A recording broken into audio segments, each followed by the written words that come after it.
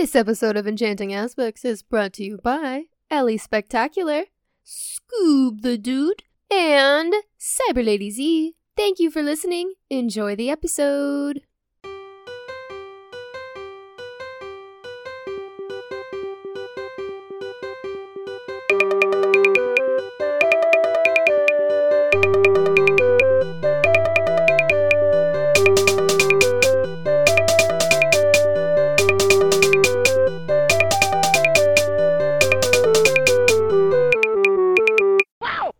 So I have been lately having a lot of sleep issues because I'm stupid. And so I will stay up super, super late and then sleep for 3 hours and then do another full day. Sometimes I'll stay up for 24 hours. And this is a thing that bipolar disorder does to me.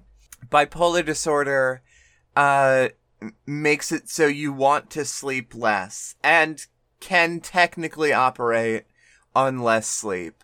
And I was talking to my psychiatrist about it, and he was like, hey, maybe you're exhausted all the time and you just don't know it.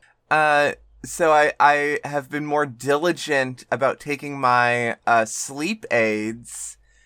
And so I took melatonin last night for the first time in a long time. And it sure made me sleep. I slept real good. It was a good sleep. And I had a couple of really pretty great dreams. But now I am awake, but I'm still very sleepy. Yeah. That's, congratulations, Jupiter. You have you're living in a normal average day of the life Amy. Awake, but still sleepy, constantly. Ready to go back to sleep. I need to wake up. I have an energy drink in the fridge. I could go drink that. You know what? Actually, give me a second. You can't handle the sleepy? Can't be no. an Amy for one day? I don't want to be sleepy. I have things to do, Amy. I do too. How do you think you think I do drink energies? No way. You should. We've been over this. All right, yeah. I'll be right back. Keep it running. So, I think it's really fucked up that wood and stone can't be fused. Why can't elements be fused? Why don't we have rock trees?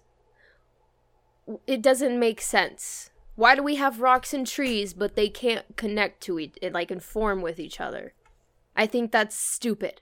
Okay, I'm back, and just for the mic, there you go. Now I am ready. Hi, welcome to Enchanting Aspects, where we enchant your aspects, and appreciate the little things in art. My name is Jupiter. My name is Amy.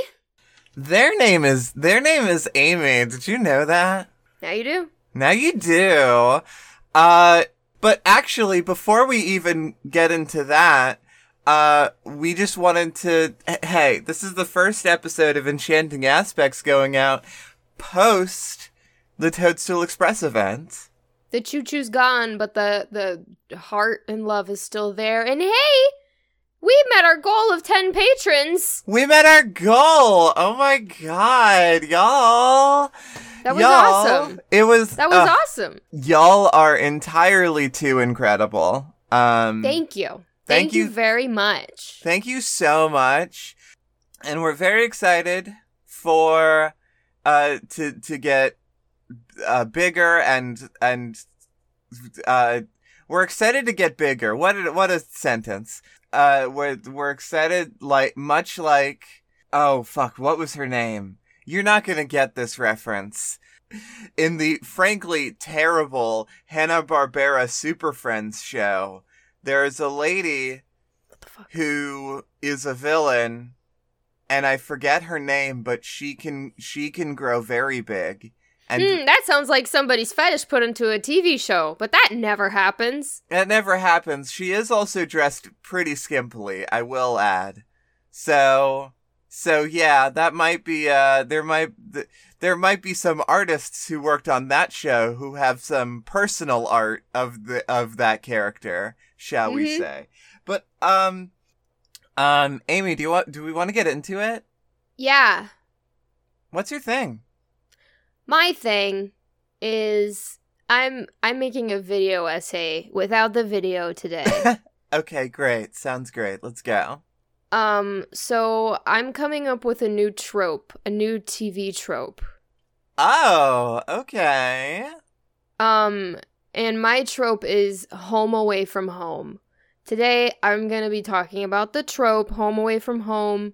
But I'm gonna use a specific example from one of my favorite video games, which I've never talked about on here yet.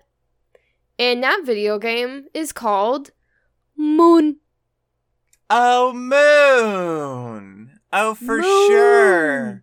I was like, by the way, Amy, this is exciting because we are both bringing something we've never brought to the show before today. Ooh.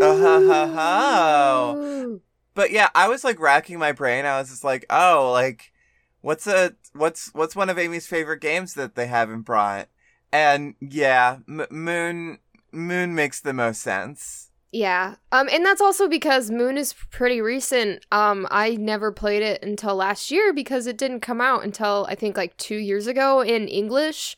Yes. And it was originally on the PS1 maybe released in Japan in like the 90s or whatever.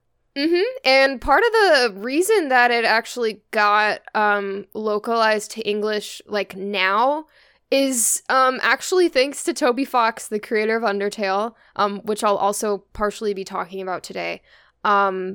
Because Undertale is heavily inspired by Moon. And Toby Fox just like told the creator of Moon, like, hey, your shit slaps. Put it into English, please. And they're like, okay. And it's so good. All right. So I'm first gonna be talking about the trope of home away from home.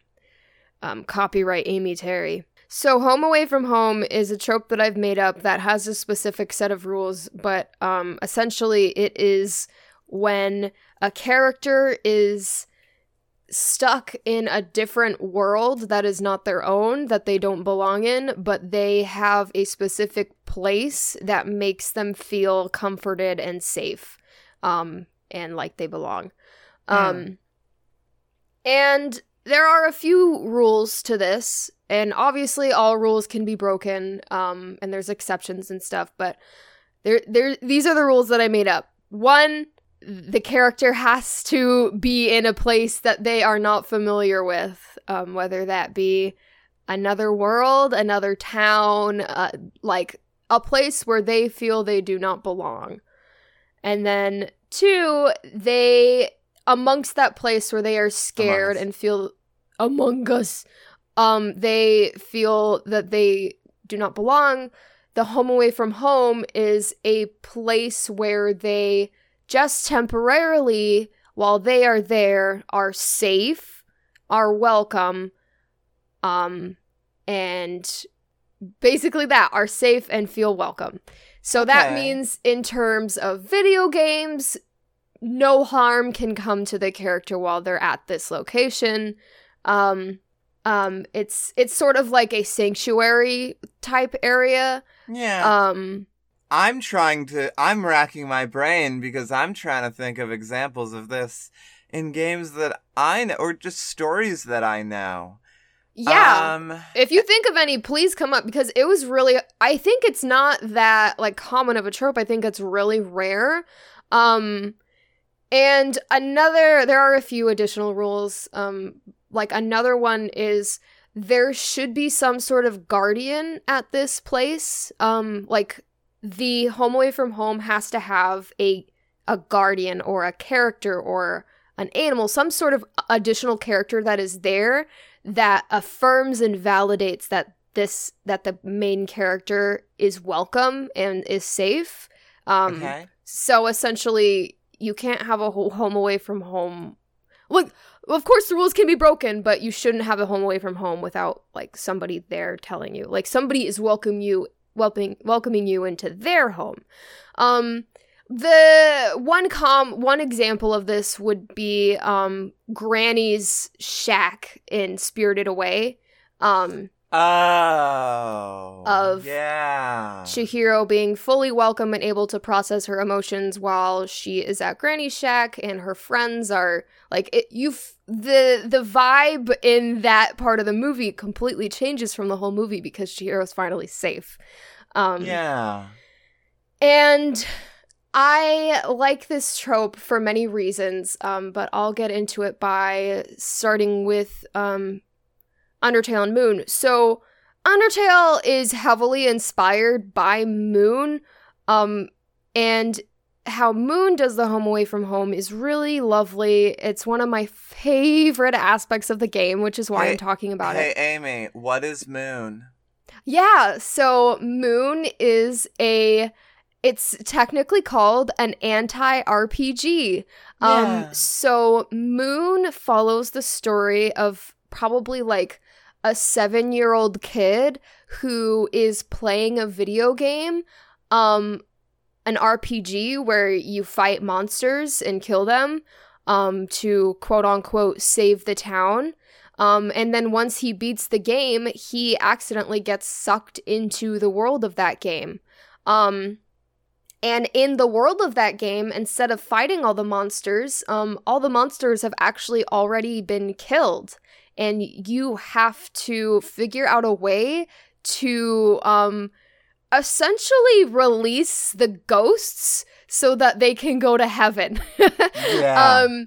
It's such a weird, surreal game, and it's an experience like any other game. There's so many amazing things about it. I'm certain I'm going to be talking about different aspects of it in the future, but in the very beginning of the game, you're like thrown into this world, and you are like a 7-year-old boy, and you actually come invisible. Nobody can see you because you're not a part of this world. So you can't interact with anybody. You can only listen. That is until you go to Gramby. So, I am like going through my entire Steam library, and I'm like, where does this trope come up? And I'm not. It's so rare. It's only like, it's so fucking rare. Because there's so many situations, like, even if you're in another world, most stories, like, you're traveling. Like, you're not going back to a specific location. I think possibly, Chrono Trigger could be one, because you are kind of going through that, like, one teleport location place back and back again. It's basically, like, a central location that you go back to multiple times that you are safe at. Well, but here's the thing: I will think of examples of like hub areas, and a hub area is not what you're talking about. You're talking about a more like a little hideaway, a safe haven, or you know, like not somewhere that you return to, but isn't like the central location for the entire game. Rather, it's just like literally a home or whatever, a place that feels like home. Because if we're thinking about like hub areas, like we could talk about the hub areas in like Dark Souls or Bloodborne or whatever as like technically safe spaces, in that like unless you attack somebody, you will not be attacked. But you certainly don't feel like home there. It's not a home. It's not a home. And like the other example that I can think of would be Pokemon Legends Arceus, where Jubilife Village is safe, but also you're not welcome there. You're not really welcome there. I mean, like, you become more welcome there with time. It's not necessarily a home. Yeah. It's just like a place where you have to fight to be accepted, and that is not the same. Yeah. So it's really hard to think of examples. I was thinking all day. I was trying to come up with some, and I fucking forgot most of them. So when you get to Granby's house, first of all, Claire de Lune by Debussy is playing, like just the piano song, which is amazing and beautiful, because how many fucking times do you just hear a classical song in a video game? You hear Claire de Lune specifically, just in case anybody cares, in the first Evil Within game. Oh, okay. That is in the Central Hub as well. I need to play every video game that has Claire de Lune playing in it. Okay, alright. So yeah, Claire de Lune is playing. It's such a surreal experience because in no other part of the video game is music like that playing. You are invisible when you first come in, but the fun thing about Granby is that she's actually blind, and she uses her hearing more than sight, and so she notices that you are there, and she literally thinks that you are her missing/dead grandchild, and so she treats you like her grandchild, and she treats you with love and kindness, and she has such a gentle French voice. And she feeds you, and she clothes you, and a really important aspect of the Home Away from Home that I've come up with is that the place where you feel safe has to feel also familiar to you. And so to this kid, it's familiar because he is a kid and he is being treated like one. And he's being taken care of. And also she has a dog, and it's just a tiny little cottage, and you really don't do much in this place specifically. I think there's like a couple things to do in regards to like moving forward with the plot, and you also have to sleep there at night or else you run out of energy. Gosh, I could get so into Moon, but I'm gonna talk more about the cool like gameplay stuff in another day. But like it's such a magical place. Like, playing it for the first time and getting that place, I just felt this aura of safety and love, and I was like, okay, I know for sure, like, I'm gonna be okay as long as I am here. And it's such a pleasant, nice feeling.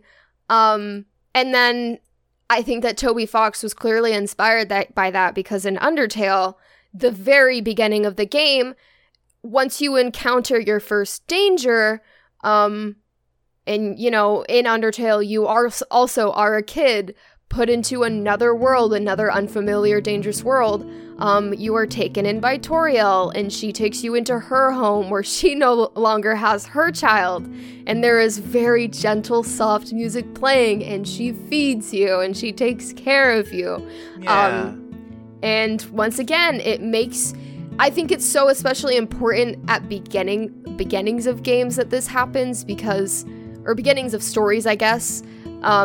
Obviously exceptions like Spirited Away, but it sort of begins, like, it makes it clear that even though this world is dangerous, it doesn't mean that everything in it is, and that there is still love, and that there is still kindness.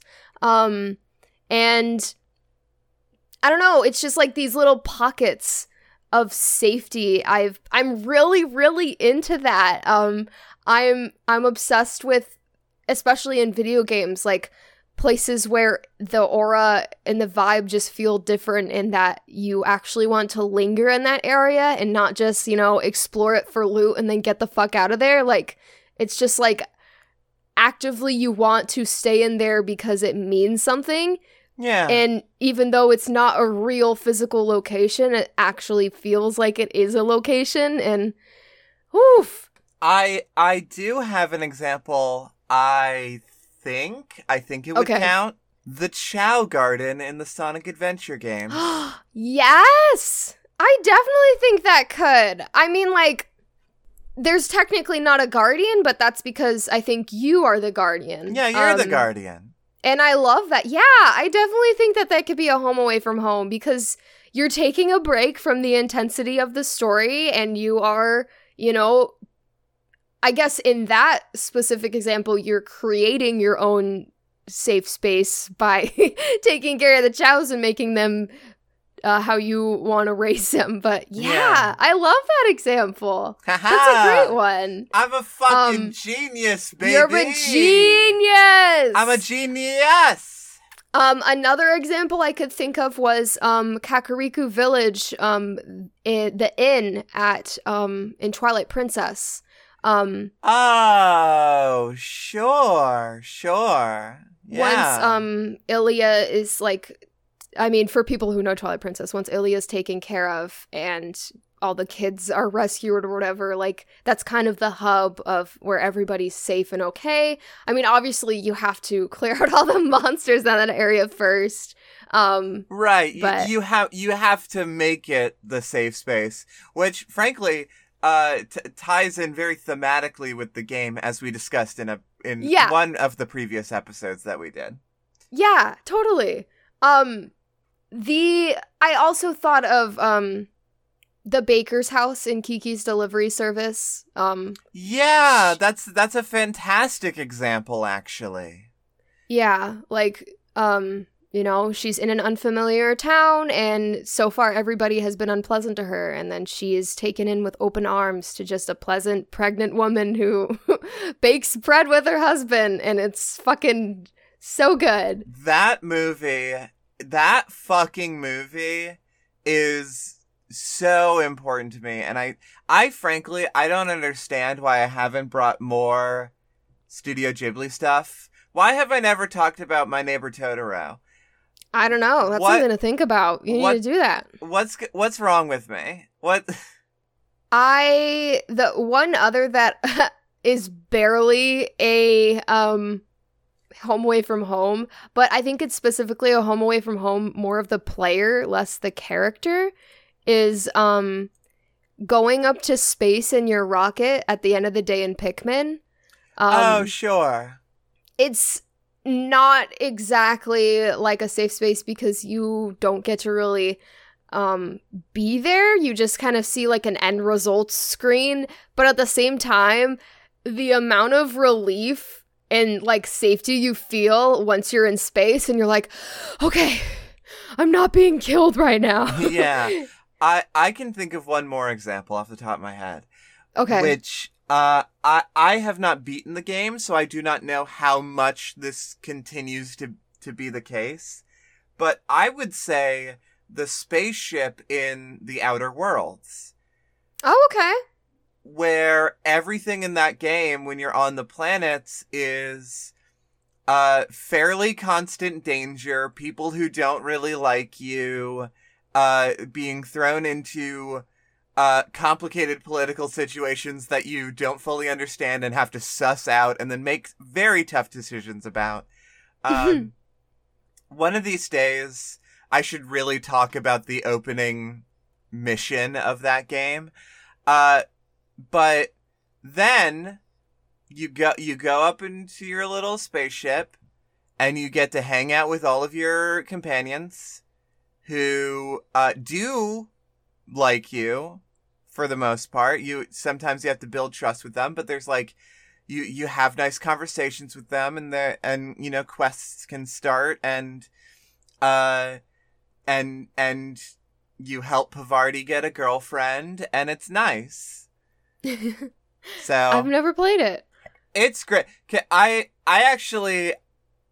should keep playing that game because every time I think about it, I'm like, oh, that game is so good. Also, Pavarti, top tier character, ace lesbian, let's fucking go. Hell yeah. A few other examples I have, they aren't home away from homes, they're just homes, which is like fucking grandma's house in Wind Waker. That's just your home, but it sure does feel nice.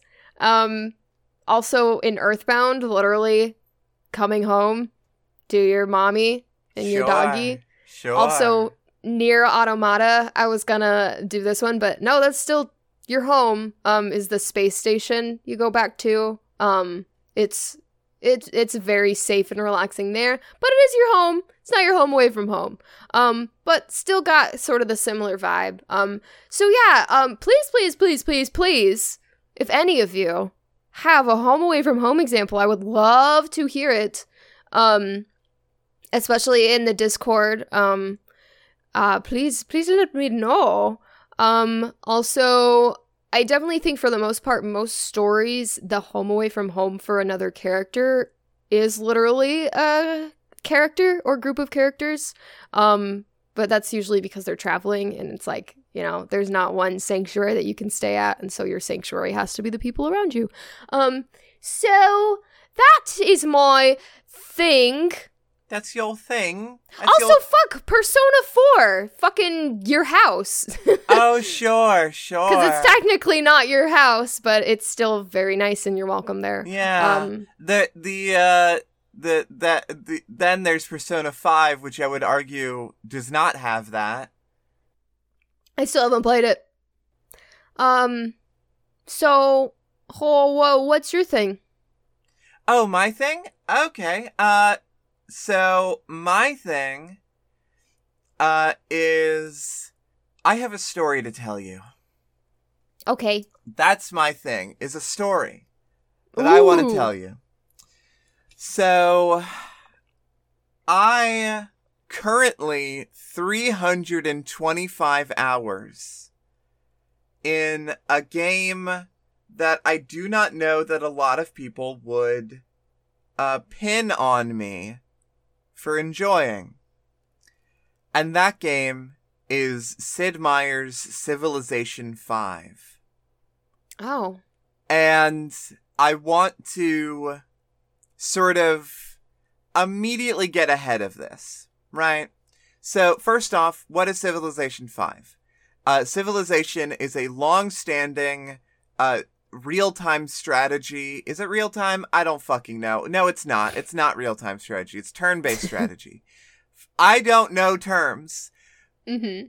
But it's a top-down turn-based strategy game where you are a quote-unquote great civilization, and you are building up your civilization to become the best civilization to ever be, and and you are playing as these historical leaders and blah blah blah. And honestly, thematically, these games are so fucked. Like, thematically, I could not be in more disagreement with a game. Mm-hmm.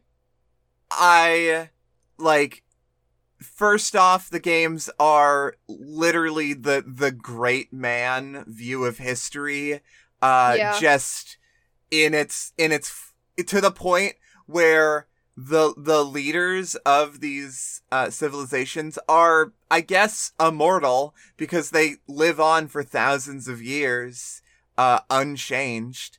And like, yes, that's kind of a convenience thing for the developers, and also like, I don't know, thematically is just wild. But like, not only that, but like also the idea that the goal of society is to like win, is like ridiculous. Like, these also, I'm not even going to talk about barbarians, which, are like unorganized people who were there before you were. Ew. That you then murder to take their space. It's awful. Thematically, these games suck super bad. And then Civilization 6 comes out, and I think a lot more people are like, huh, the thematics of these games are really weird. And so they basically went with like a super awful, like cartoony art style, and basically just like went over the whole game with a with a paintbrush of like, oh, how can we make this game, I don't know, appear less problematic is the way I would describe it. Yeah. But like, it's super fake. It's super like, also, it's published, I believe, or maybe developed by 2K. 2K fucking sucks. They suck really hard, as do most, like, games publishers and a lot of game dev studios. It's bad, and that's me getting ahead of it, is that I have no agreement with almost anything about the game, except for the fact that I just really enjoy how it plays. Fuck this game, but also it's very fun. So I bought Civilization 5 and Civ 6, honestly, although I have 325 hours in Civ 5, and I have, let me check really quick, apparently 25 in Civ 6, and I didn't even think it was that much. I even tried playing Civ 6 again recently, and it's just a terrible game. I just do not like it. I can't even look at it because it's so just like oversaturated and gross looking. And I love Eye Strain, but this is too much for me. Okay, so now I've gotten past all the things I don't like. And what I was saying is that I bought these games, frankly, when I was a kid, before I became, like, politically conscious, if you will. And I haven't touched these games in literally, like, I think it was, like, 6 years. Wow. So, and then just, like, out of nowhere, I got the hankering to check out Civ 5 again, because it was one of my favorite games. And I don't typically like strategy games, and I especially don't like real-time strategy, because that's just too stressful.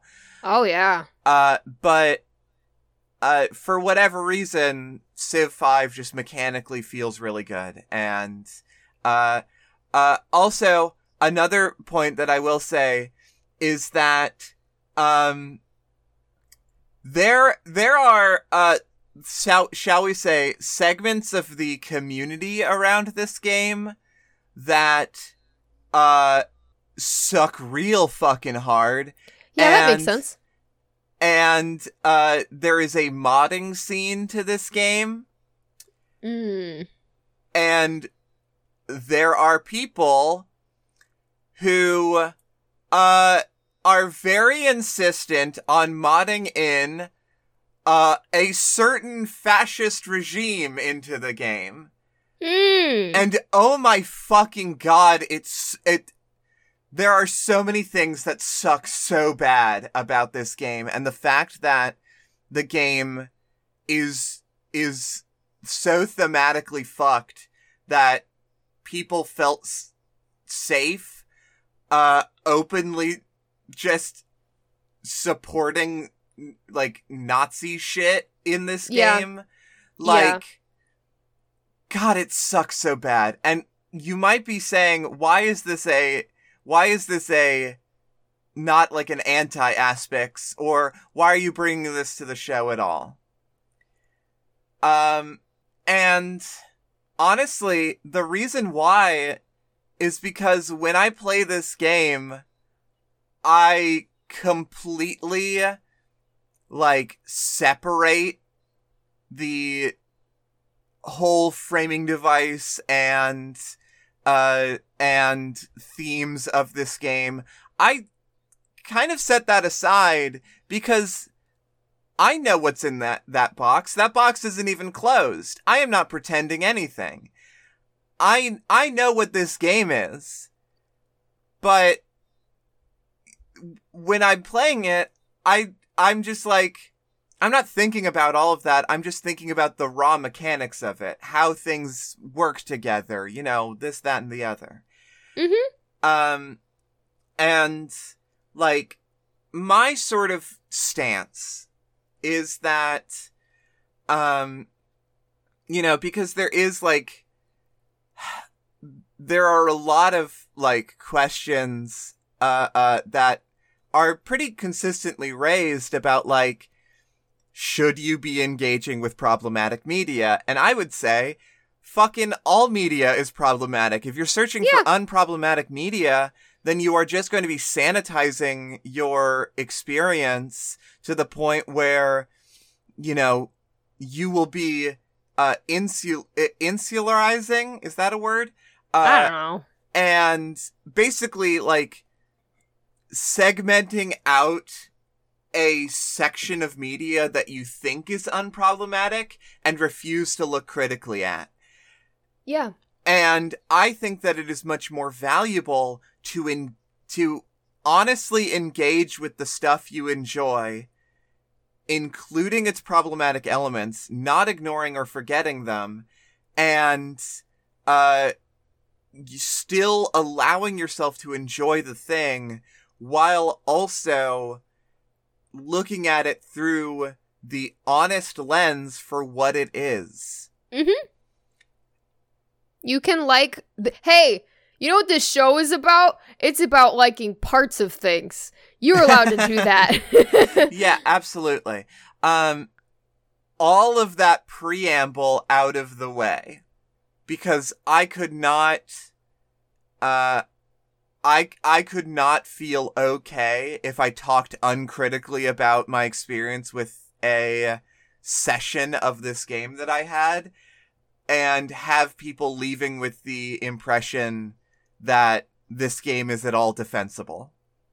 Mm-hmm.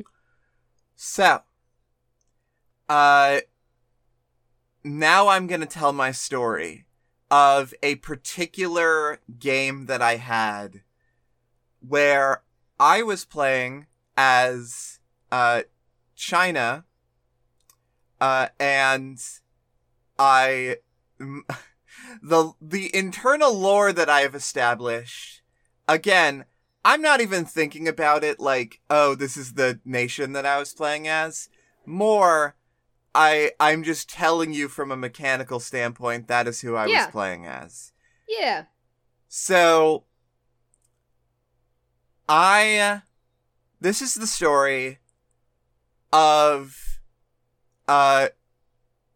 two lovers who, who when the world was against them, banded together and, fought all of the odds against them. And yes, I will justify that statement. Okay. So this is what happened. So I had just gotten off of playing a match, and I always play against AIs. I think you can do multiplayer against randos, and nothing sounds less fun to me than doing that. Maybe if I got a group of friends together to play it, maybe, but I don't know. It's, and also games of Civ take hours. Like, we're talking, you could spend 12 hours on a single game. Ew! So what happened was, I had just gotten done playing a very short game. I forget who I was playing as, it doesn't really matter. All I remember is that I was doing my thing, and, suddenly, Byzantium, no, not Byzantium, Assyria, absolutely wrecked my entire shit, and, just, like, took so many of my cities and was just warring the fuck out of me. And I don't typically play a warring kind of game. There are multiple victory types you can go for. Domination is the one where you basically murder everybody so that you are the only civilization left. And A, that's extremely hard to pull off. And B, is not fun because you have to constantly be at war and managing fucking dozens of units. And it's just like, fuck, I'm not interested in this. So I don't typically do war. In a good game, I will go the entire game without ever going to war. But hell yeah. Assyria really was fucking my shit. And so I lost that game. And so I was like, and I lost it quickly. And so I was like, okay, fuck it. I'm gonna play again. And this time, I'm gonna play as a nation who has some fucking military capacity. Because I don't want to be caught off guard like that again. And initially I thought, you know what, fuck it. This time I am gonna go for a domination victory. I'm gonna fight to make sure that I am staying in this game. And my neighbor when I started the game was Byzantium, who also and this is maybe stupid, but I pretty much only ever play as civilizations with women leaders, even though that is such like a liberal girl boss thing to say. Girl boss! I know. Win wars! It's so stupid. I just, for some reason, like, it's because I don't want to look at these crusty ass men the entire time. You're valid. You're gay. I'm gay. So, and Byzantium's leader, I forget her name, but she is fantastic. And when you, like, talk to the nation, she is just, like, perpetually, like, leaning back, like, all, like, hot, just, like, leaning back in a chair and just looking, like, sassy, and she looks great. Mm-hmm. So, she was my neighbor the entire game, kind of, and then guess who was right next to the two of us? Fucking Assyria. Damn, fucking trying to stop your love? Well, literally, like, as soon as I started the game and I met Byzantium, I was just like, okay, it's you and me. It's you and me against the world. And then, oh my god. So, Assyria decides to declare war against Byzantium. And so I'm like, fuck you. But like, initially, cause I don't, like, I don't know, for, like, I can't, this was like 2 weeks ago, but like, basically Assyria, took Byzantium's capital like twice, and both times I recaptured it and gave it back to, Byzantium. And sorry, Queen. Here's yes. your helm. Here's your crown. Yeah, pretty much. And then, basically while I wasn't looking, I guess, because me and Byzantium were allies the entire time, but, she never called on me for, like, to, like, help with the war effort or anything. Despite the fact that I think for the entire game, I had the strongest army. So I don't know, but while I wasn't looking, she, had all of her cities taken and was completely decimated. Oh, I do not know how this happened, but she was out of the game. Juliet! Exactly. And so I went sicko mode. And I pushed back against Assyria. And basically, over the course of I don't know how many turns, maybe like 50 to 100, and turns in this game sometimes go very quickly and sometimes they don't. But I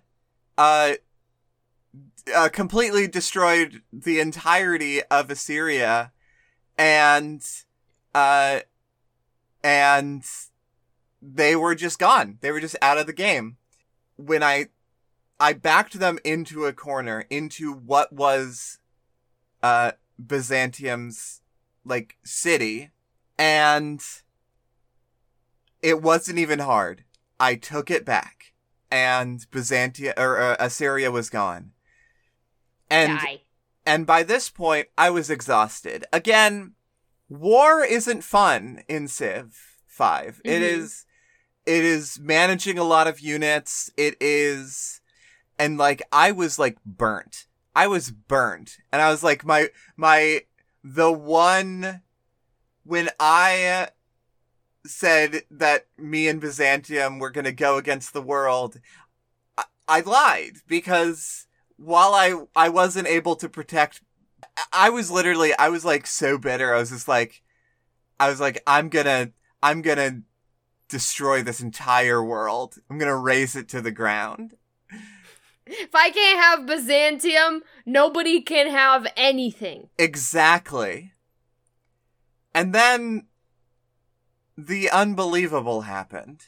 I captured the last city, and I got a little notification on my screen that said, basically, would you like to give the city back to Byzantium and bring them back into the game? Oh, shit. And I was like, yeah, absolutely. And then she was back. And she had a city again, and she was in the game again. And by this point, I was also, by the way, I was easily the most powerful civilization in the entire game. I had the most money, the most military prowess. No one could touch me. And if I wanted to, I could have just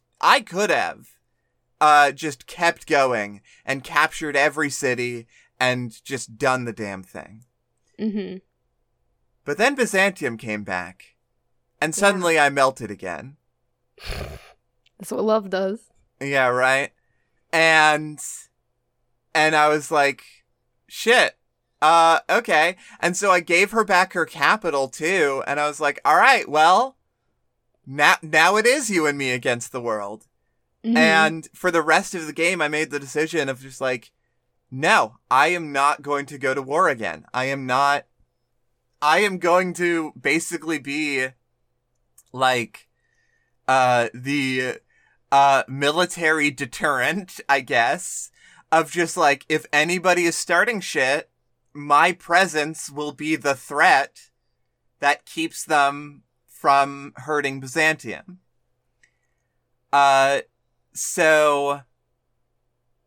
then Byzantium, obviously, having come back from the dead, pretty much had nothing, and was just like, hey, can I just have, like, a whole bunch of, like, resources for free, because, I'm in a really bad way. And I was like, yes, absolutely, take anything you need, queen, absolutely, absolutely, absolutely.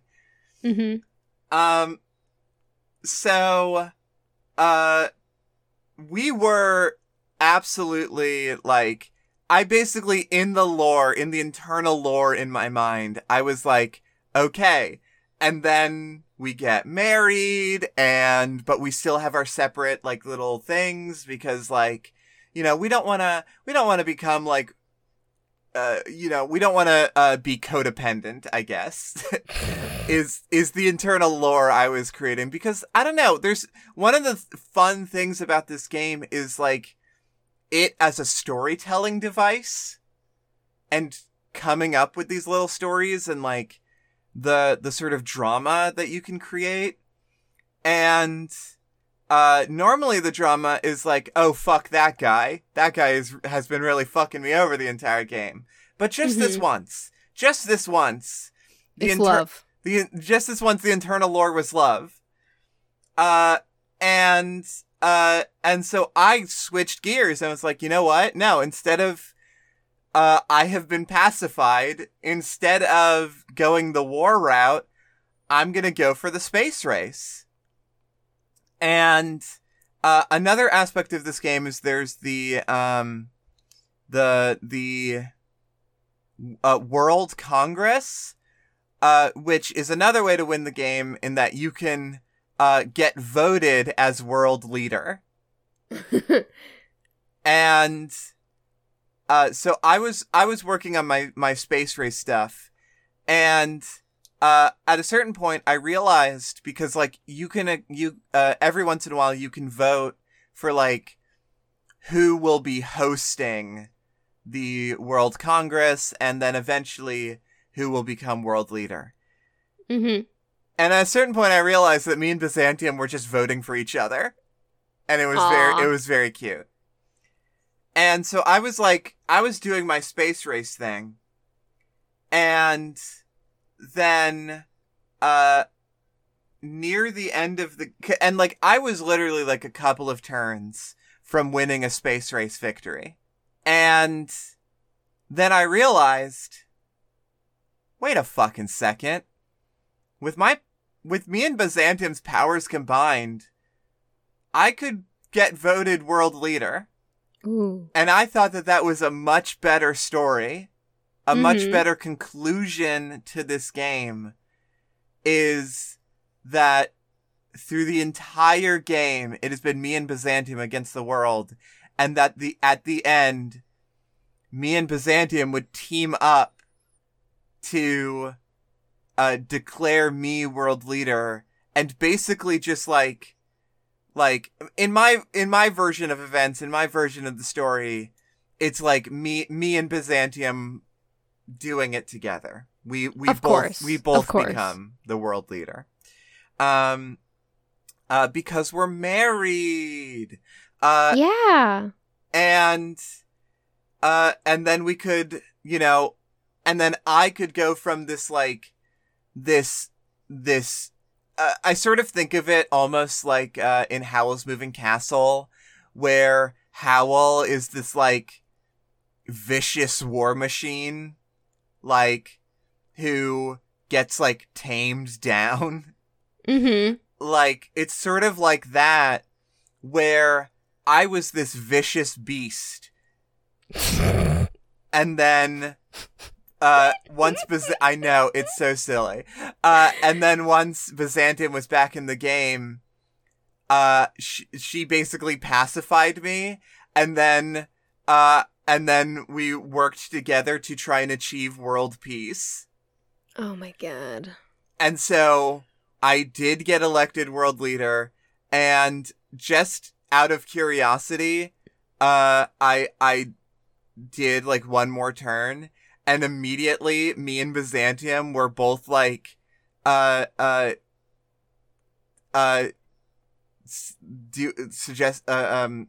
launching things into the World Congress to, basically like strongly, de-incentivize war and to ban nuclear power. World peace. And so, yeah, we were achieving world peace, and I was like, you know what? Fuck yeah. This is a great ending.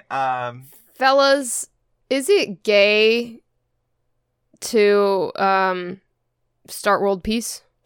Is it gay to have world peace? Yes, it is. And we need that. Oh my god, we need that.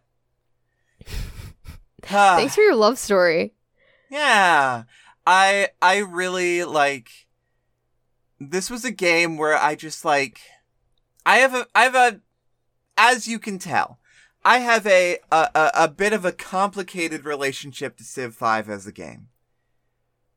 Because, when the stories that can come from it can be so, like, genuinely, like, incredible, and the game is so mechanically robust that it is just, like, so fun to play. But also, again, just, oh, I could not recommend this game to anyone. I could not.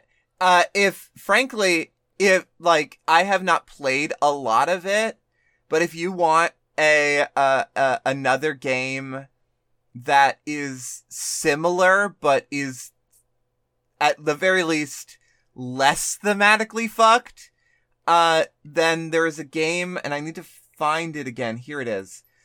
There is a game that I haven't played since 2016, so I don't know how well it holds up.